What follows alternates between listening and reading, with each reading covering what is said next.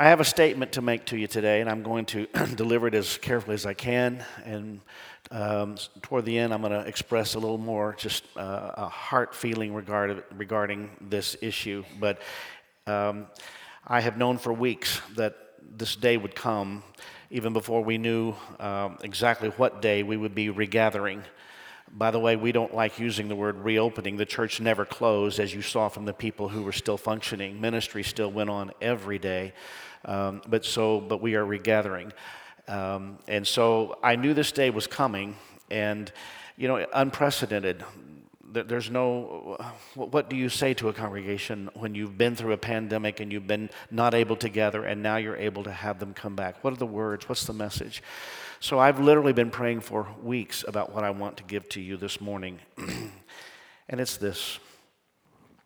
Christianity has been historically seen for its greatness in times of trouble, in times of challenge, in times of difficulty, similar to that which we've seen in the 2020 coronavirus pandemic.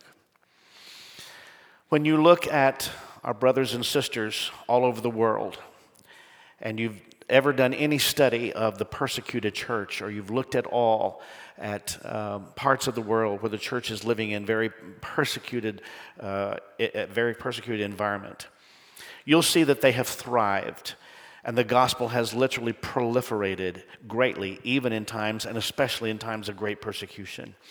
We have brothers and sisters who've lived their entire lives, Christian brothers and sisters who've lived their entire lives under communism and have experienced not just 13 weeks, but have an entire life of far more inconvenience than we've had in the last 13 months, far more isolation, far more inconvenience, far more seclusion, and far less ability to function as a church than we have. And if I may be so bold and brash, the reality of it is we can easily look like wimps compared to the persecution and the inconvenience that they have faced in wanting to function as a church. And yet the stories are these, the stories I always hear from our missionaries and from friends of mine who know this intimately and well. In those environments, the gospel thrives. Christianity flourishes in those moments.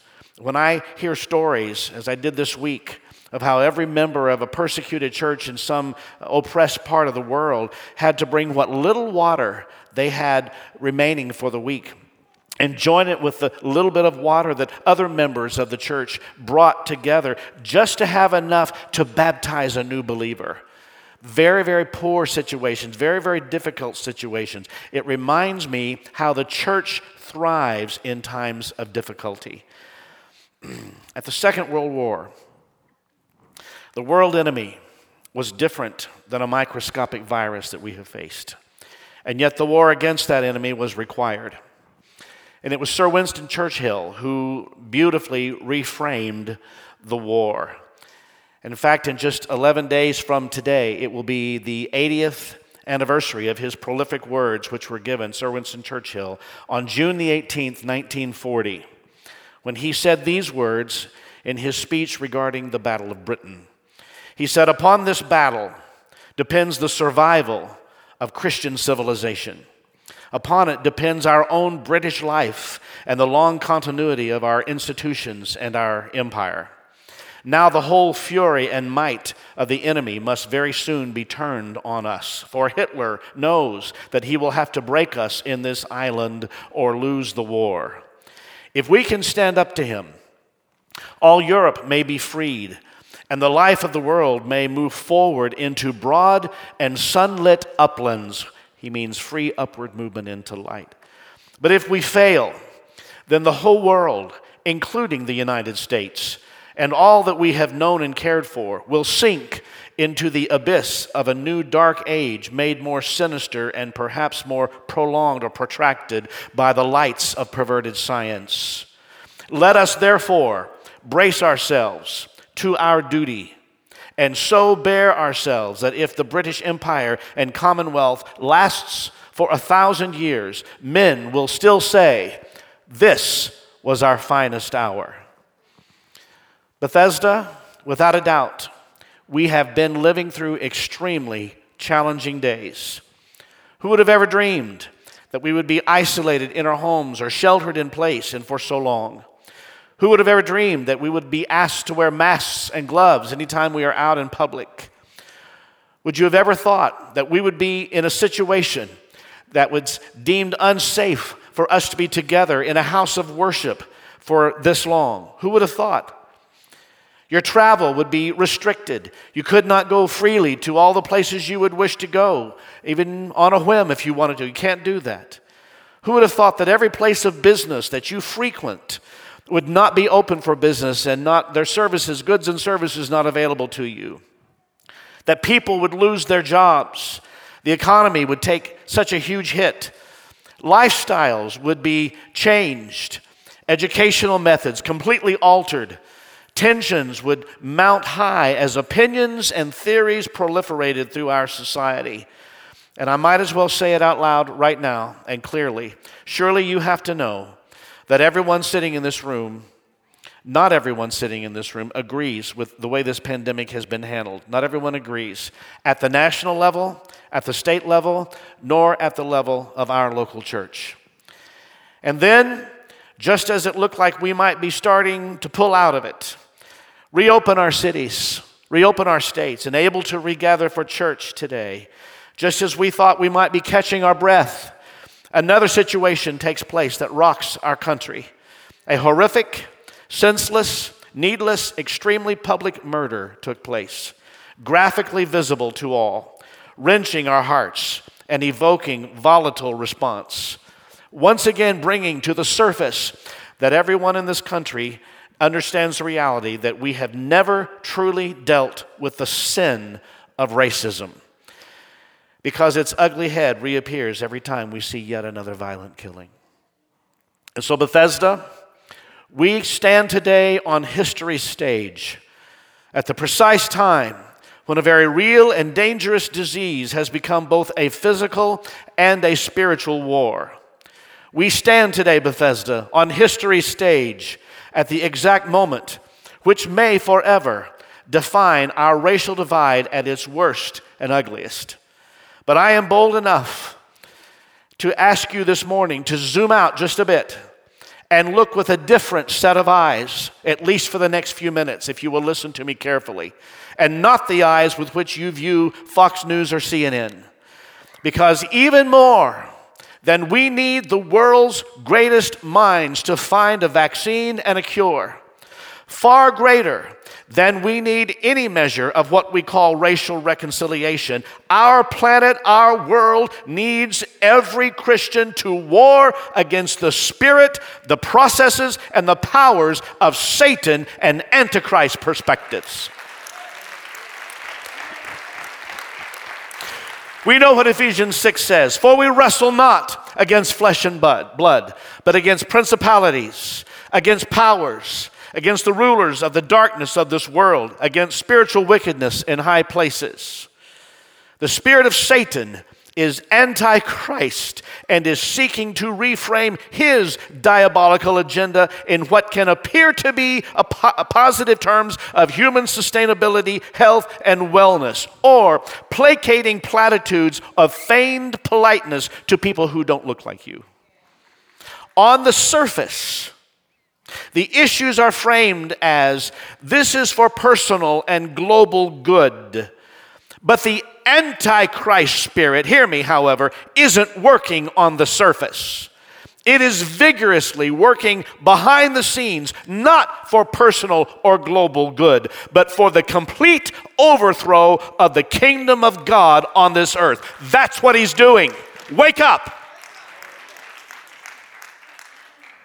The spirit of Antichrist is aggressively pursuing the end-time agenda of darkness by manipulating mental models, fear, and issues of power and control throughout the entire world. And the spirit of Antichrist is well served should Christians be turned against each other over non-eternal issues such as mask or no mask, such as gather now or gather later. When's the pastor ever going to get with it and call church back together? Over non-eternal issues like isolate and quarantine or freely socialize. The spirit of Antichrist is well served should Christians be turned against each other over constitutional rights or moral responsibility, and also white privilege over black privilege. Please hear me.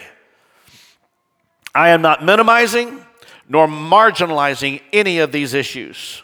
I'm simply delineating that which serves the purpose of Satan.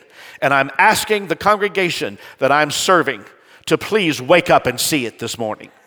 Look beyond that which you're seeing on the surface. Look with the spiritual eyes that God has given you. You want to know what the first two clearly identifiable signs of the handiwork of Satan are? There's two immediate signs that when you see them, you recognize it is the work of Satan: accusation and division.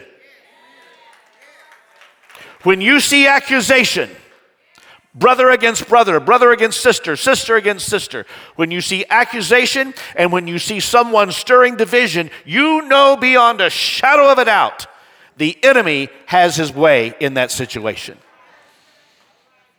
He's the accuser of the brethren. Those are two immediate signs that he gives away. When you can identify them, you know he's in control. But we, Church of the Living God, we are called to live by a higher standard. We are called to rise above the noise, above the chaos, above all that's taking place, to hear the voice of God, to see with spiritual eyes, and to respond with the Spirit of Jesus. And what is happening right now is that the Spirit of Christ is identifying fully committed disciples from partially committed disciples. Just listen and you'll hear them identify themselves very, very easily. The fully committed from the partially committed. And in so doing, the Spirit of Christ is birthing a gigantic global move of people to God. And I'm going to tell you this, I want to see it before I die. I don't care what I have to give up. I don't care what I have to lay down. I don't care what has to be changed in me. I don't care what attitudes and perspectives have to be eradicated from me, even if I've lived with them the whole of my life. Oh, convicting power of the Holy Spirit, move across our fellowship today. Let the church truly have ears to say what the Spirit of God is saying to the church. Issues have been framed, such as Democrats put lives before the economy, and Republicans put the economy before lives. And here's what I would propose to you, that neither of these have any bearing whatsoever upon the Holy Spirit's priority of saving the human soul for all eternity with God. That's the priority. In fact, I'm going to tell you this, whether I live or die in this world is far less important than if I am eternally saved and going to spend eternity with Jesus. Whether we have a booming economy or a busted one is far less important than being eternally saved or lost. Is there a witness in the house today? Matthew 10:28 says, "And do not fear those who kill the body but cannot kill the soul. Rather, fear him who can destroy both soul and body in hell." It is my guess that more money has been spent or lost in this war against this coronavirus than all the money ever spent on missions endeavors throughout the whole of Christian history.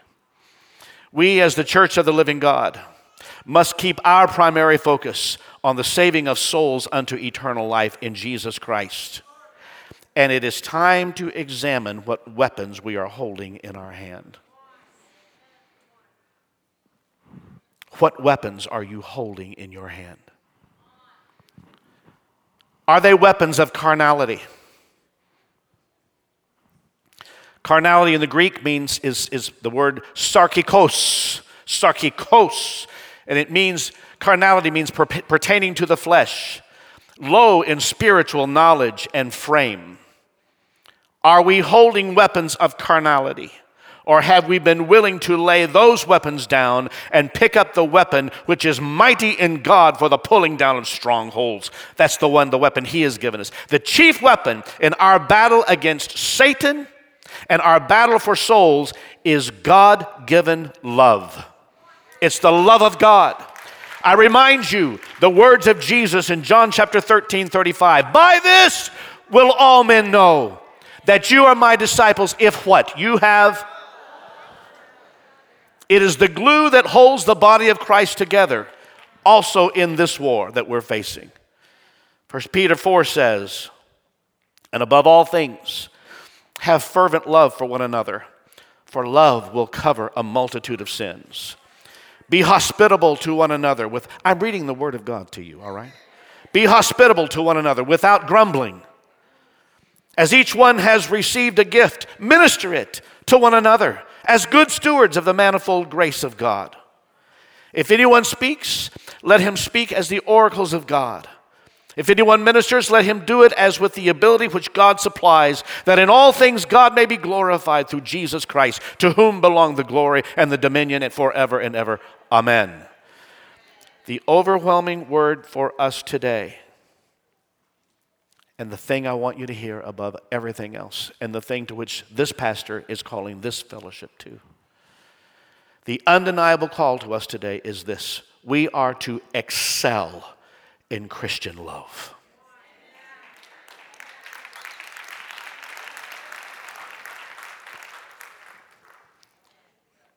We are right now being attacked as I've not seen in my lifetime. Right in the church. We are subject to an absolute, all-out, blatant attack. This pandemic has caused it. And it doesn't matter which, it's this side or this side, and there's strong opinions, and everyone's convinced they are right. And do I even need to bring up what's happened in this last week? The divide that is coming, that is there, being evidenced. We are to excel in Christian love, for it enables us to avoid cooperation with the spirit of Antichrist. And it keeps us in right relationship with God, because Jesus reveals that loving God and loving your neighbor is required for you to gain eternal life. It's required. Loving God and loving your neighbor. One day, an expert in religious law stood up to test Jesus by asking him this question. Teacher, what should I do to inherit eternal life? Jesus replied, what does the law of Moses say, and how do you read it? The man answered, you must love the Lord your God with all your heart and all your soul, all your strength and all your mind, and love your neighbor as yourself. Right, Jesus told him. Do this and you will live. So the question is abundantly clear to us. What must you do to gain eternal life? And the answer is equally clear. Love God and love your neighbor, even the one that's a bit of a challenge to you. Our eternal inheritance requires us, Bethesda, to excel in love, be excellent in love. And thanks be to God, just about the moment you think you can't, just about the moment you think you don't have it in you for that to happen, He gives us the ability to excel in love through the power of the Holy Spirit that dwells within you. So how do we do that, Pastor Dan? What does excelling in love look like? Help me, Lord Jesus. We excel in Christian love by limiting our rights for the sake of love. Let's start with marriage. You know what? There's lots of things that I just don't do because I love this woman right here. I would probably even have the right if I wanted to go do this or go do that. Is it my right? Yeah. But I know it's not her preference. I know it's not something that she particularly cares for.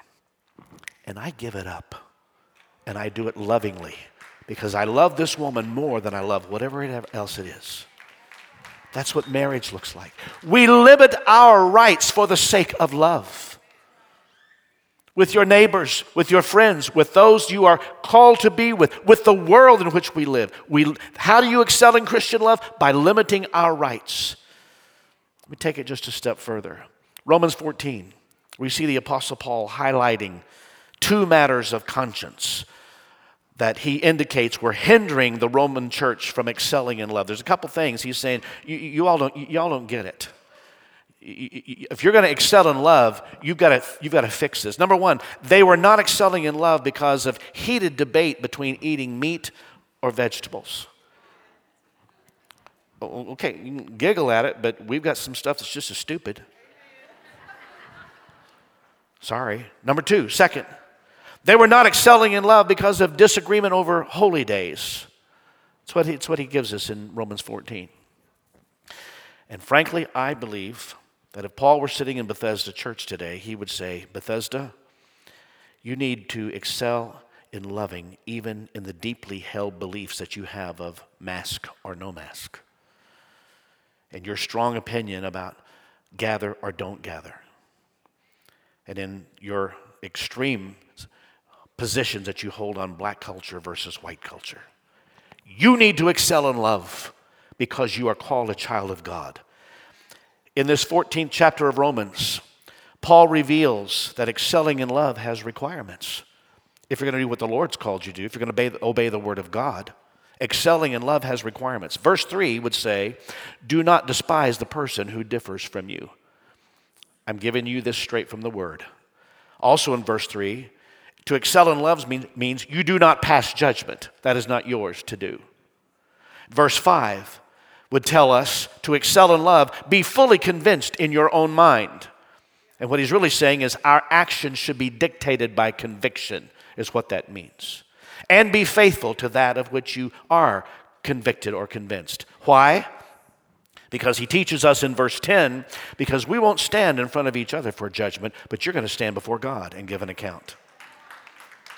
Each of us, and this is highlighted in verse 12 of that chapter, each of us will give an account of himself before God. We excel in Christian love when, while walking in freedom, we limit our rights for the sake of love. I could, but I won't. For the sake of love. We excel in Christian love because it is our most powerful testimony to the very people we are commissioned to reach. We have been commissioned by the Lord Jesus to go into all the world and preach the gospel, to reach our neighbors, to reach our world for Jesus. And it's the most powerful tool that you possess, is the love that you have for them. We love one another deeply through the power of the Holy Spirit so that the world may know the truth about Jesus and come to know him personally. And speaking to his Father, Jesus said in John 17, I am in them and you are in me. May they experience such perfect unity that the world will know that you sent me and that you love them as much as you love me. When we excel in Christian love, we proclaim that the Christian's primary ministry during the global pandemic isn't mask or no mask. It isn't distancing or not distancing. It's not gathering or not gathering, but loving one another deeply from the heart. That's what matters. When we excel in Christian love, we proclaim true, genuine love for people of all colors, all tribes, all tongues, all races. For God so loved the world that he gave his only begotten Son. And every one of them are someone for which he died. He gave his life. And we demonstrate it by the example of our lives. So what will it require of Dan Smith? What will it mean? And what will it require of you?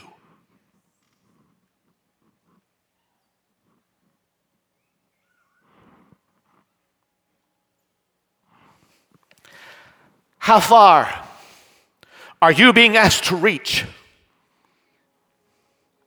What is the limit of your reach? And why? Because clearly, that which is being required of us in this hour, as we stand on history's stage, is true Christian love. As in the words of Sir Winston Churchill, 80 years ago next week. Let us therefore brace ourselves to our duties and so bear ourselves that if the history of Bethesda Church lasts for 1,000 years, people will still say, In the spring of the year 2020, along with the rest of the world, the church was hit with a deadly pandemic, the likes of which no one alive at that time had ever seen before. And right in the midst of that pandemic came a tragic circumstance of racial divide. The world chose to rise up in revolt. But the church, the true church of the Lord Jesus, the church chose to rise up and unite as one for the cause of Jesus Christ. The church valued Psalm 133, how good and how pleasant it is when men dwell together in unity, for there he commands his blessing to fall. The church chose to excel in Christian love. Therefore, Bethesda, let it be said of us, this was our finest hour.